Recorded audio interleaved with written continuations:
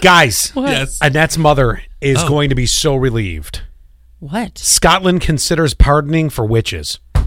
Oh my God. For the better late than never file here, the Scottish lawmaker a Scottish lawmaker has proposed basically pardoning those involved in witchcraft. Thousands of people, mostly women, were vilified and or executed centuries ago, as we know, because that even came here in Salem and all that.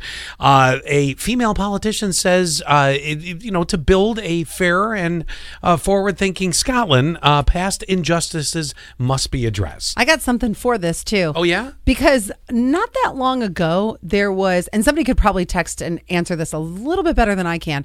So not that long ago was like this witch mythical market thing. A lot of people are into the witch world now. Oh, is that the thing now, And the witches? It was so popular. This was, I think it was before Memorial Day. Yeah. It was so popular that they're doing it again in Corning. Really? Yes. It's right by where the fountain is. It's good, harmless What fun. is that? River, I what's don't the know. park? I don't know. I never knew the name of the park. The one by Centerway Square? Yes. Okay, it's by Centerway Square where the fountain is. Yes. Yeah. It's all good fun until someone's turned into a frog.